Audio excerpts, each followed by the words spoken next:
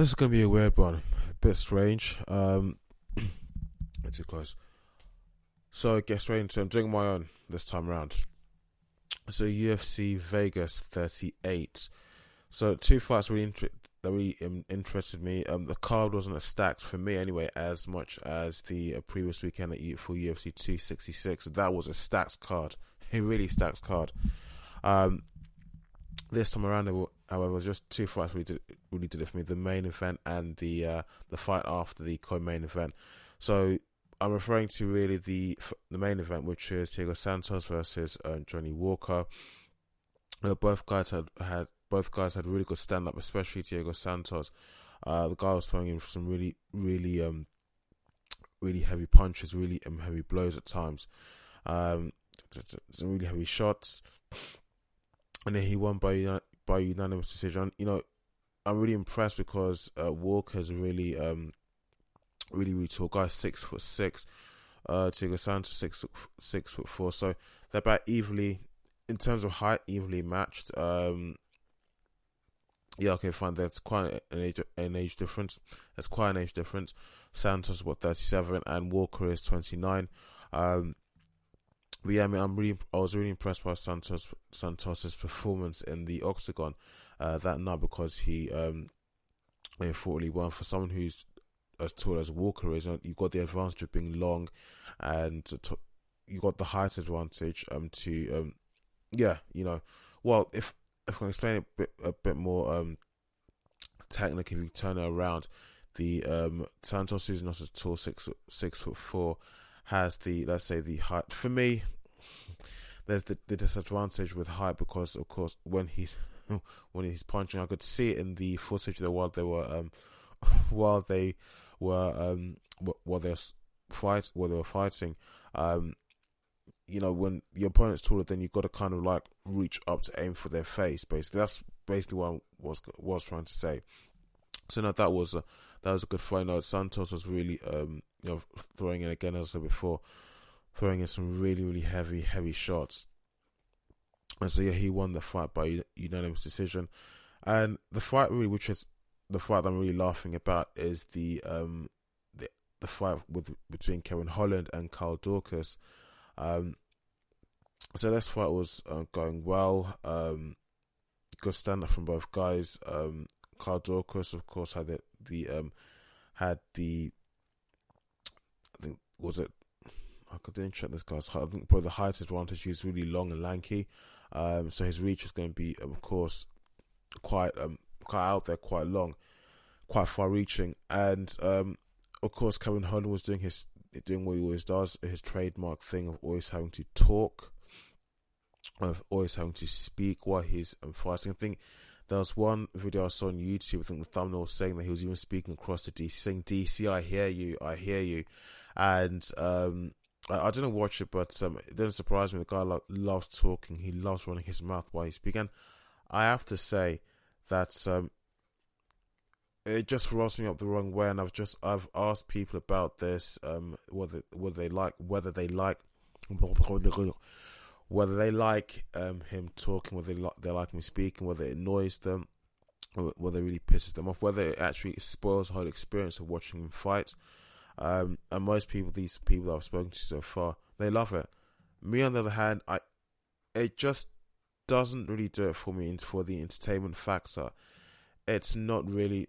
I don't find it fun. I find it quite annoying. You're in there to fight, so fight. So concentrate on doing that.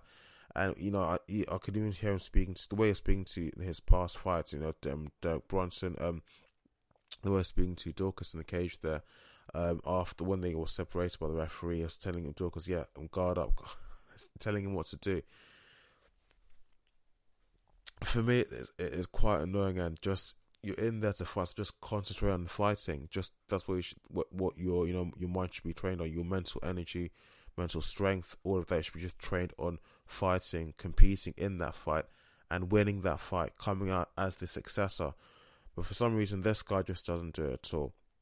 And I remember in one of his past fights, was it with Derek Brunson, or I can't remember, I think Khabib was watching there, sitting there cage side with Dana White, and I think it was sometime in April or so, or May, earlier this year, and he was consistently talking to Khabib. Khabib was finding it funny, so that's probably someone else who actually does find Kevin Holland's talking entertaining. I think even at the end of that fight, he lost. Fight fans were saying on Twitter, on the comment section, on YouTube, wherever they had watched the fight, they were saying on social media, this guy just talks too much, and that's the reason why he loses the fight. He doesn't concentrate on winning the match. And he said again in a reply on the video on Twitter, on Instagram, yeah, this and that, I lost, blah, blah, blah, blah, so and so, this and that, but I'm still going to keep talking, still going to keep running my mouth. And even Dana White came out and said something along the lines of the reason why he lost and the reason why he was talking is that he's having a mental breakdown. So his consistent chitter chatter in the cage that just helps him cope with that. Dana White's words, not mine. So, but you know, the main point, I didn't want to waffle on about that, but the main focus for me for this match, I'm sure was for everybody else, was the the collision of the heads of Dorcas's head with Kevin Holland's head. It was quite ridiculous. I had to watch it almost a dozen times just to make sure there was nothing in it that I'd missed, because it looks as if Kevin Holland had knocked himself out, as I think making almost like a jerk sort of head movement and then bashing his head into Dorcas's head, and then he went down. He went down, and I think he was knocked. He had passed out, and then Dorcas just took the opportunity to just dive in there, get in there, and just start dishing out the shots, start dishing out the blows, and then got him up against the cage, against the fence, into a rear naked chokehold, and then Kevin Holland tapped out, and unfortunately, the judges believe that it's no contest. I was thinking, really, do you agree? So I tried to get as much as I tried to get other people's opinion as much as I could, and most people, virtually 100% of not my followers, but of the people who follow me on Instagram, even the people I spoke to who don't follow me on Instagram, but who I know, most people, their opinion was that no contest was the right and correct decision to make for the judgment of that fight. Me personally, I think that Dorcas won that fight. I mean, I would have loved for Carl Dorcas to win that fight. Maybe it would encourage Kevin Holland to probably keep his mouth shut for his future fights, because one of my friends said to me that there's the business factor and the entertainment factor. The business side and the entertainment side, that's the reason why Kevin Holland is doing it.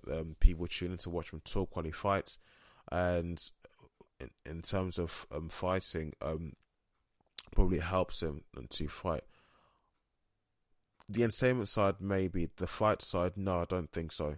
No, because you should be concentrating all your energy, especially your mental strength and capacity, on competing that fight, and winning that fight, and coming out as the successor at the end of that fight. That's my personal opinion. That's what I personally think.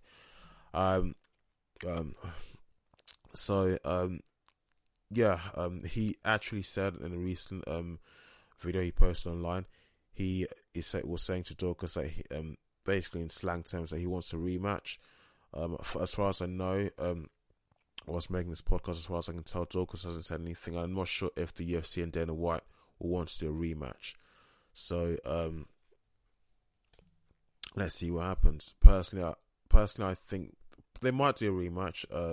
But of course, I would have loved Carl Dorcas to have won that fight. But it is what it is. We just have to wait and see what happens. Throw it back.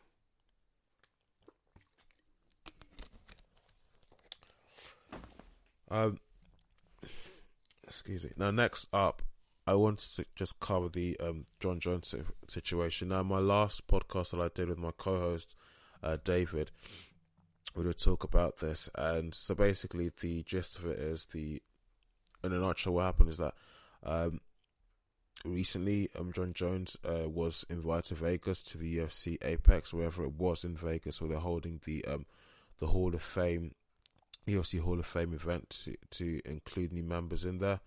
I think GSP was recently included in there, and Jon Jones himself was recently included. And bizarrely enough, after receiving the award, a few hours later, he's arrested.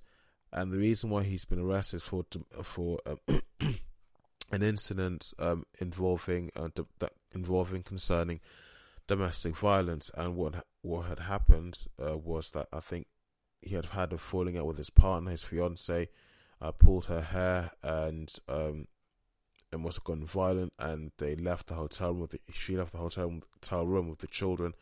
They went down to the main reception, to the main lobby, and they spoke to some member of staff there. And Jon Jones's daughter, his child, actually asked the hotel staff to please call the police. So that shocked many people, that your own child's actually asking someone to call the police on you as the father, as a parent. So, and I think when the police arrived, they arrested Jon Jones, and he,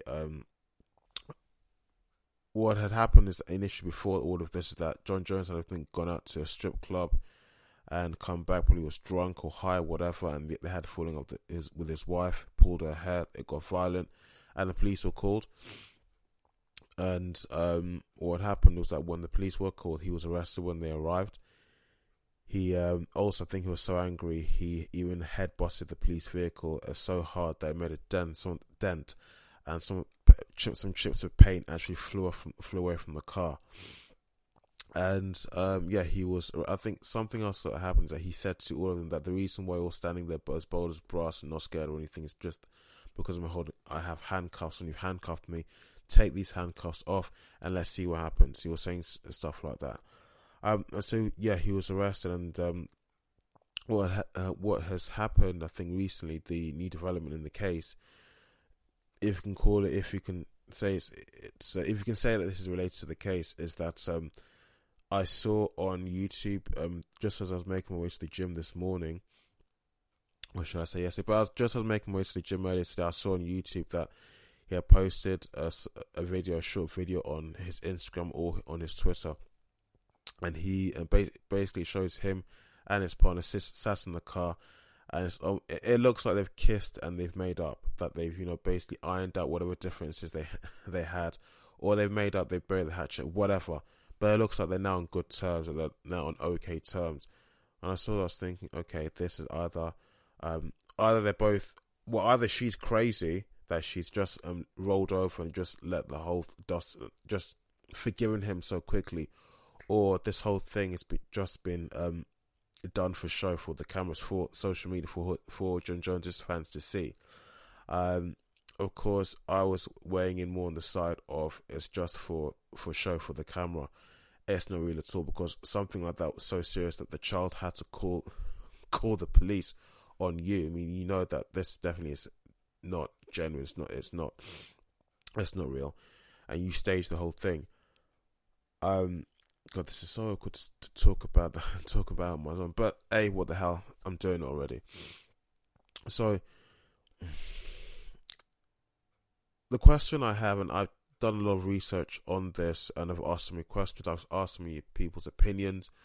I've gone across the YouTube and just listened to other videos, just other big significant trademark names in the mixed martial arts, just to hear their opinion, because they are, they're not stupid people. So I do respect their opinion.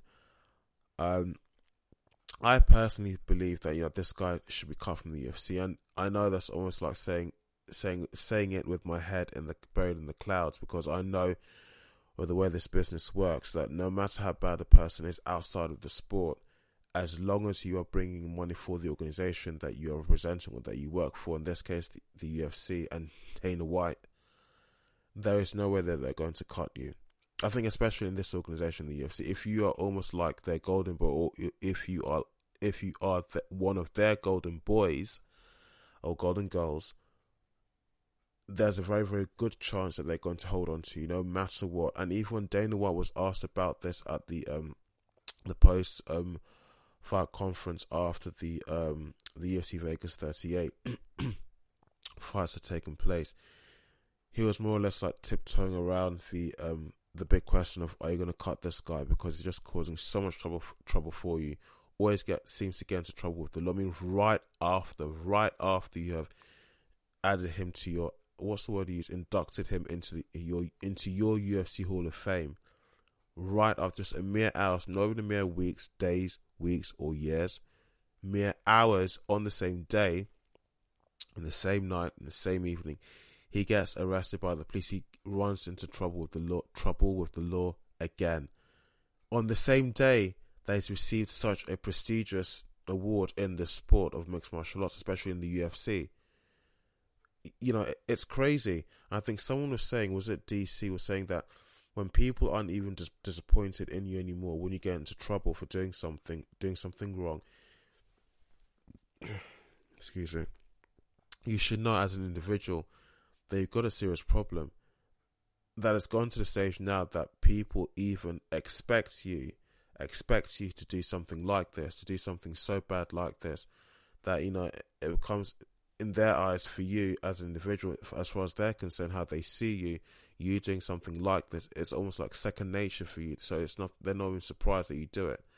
But I think what annoys a lot of people, including people like myself, is that Jon Jones, someone like this, and, you know, he's not alone. There's going to be other people, like even Conor McGregor, who also has who's not too different from him.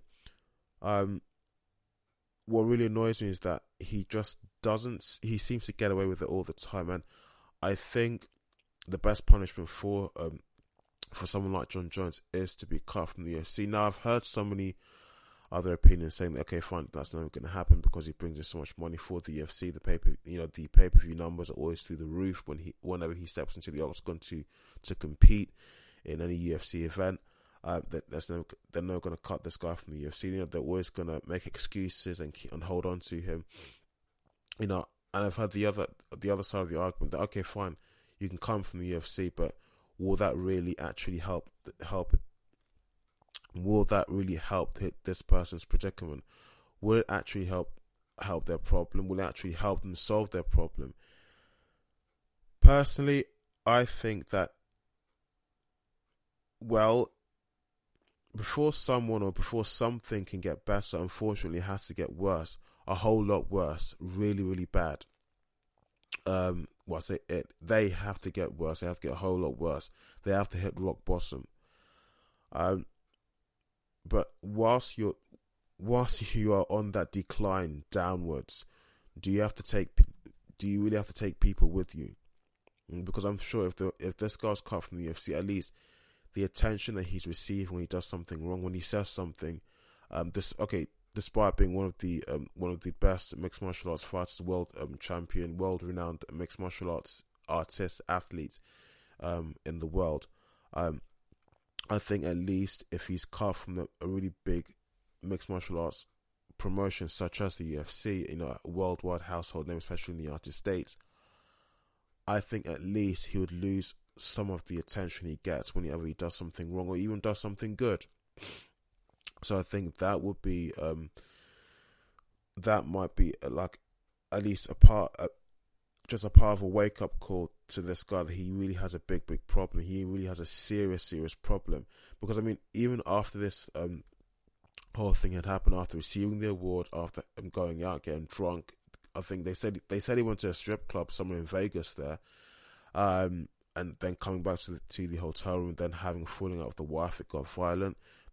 They ran out of the hotel room. His daughter asked the hotel staff to contact the police. Police came.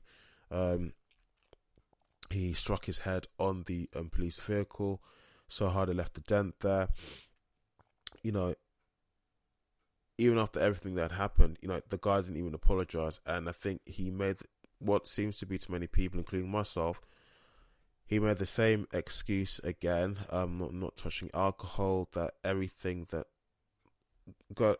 I mean, it actually felt quite, just reading those comments, and it's like the same thing he said before, over and over again, and he didn't really show much remorse for what had happened.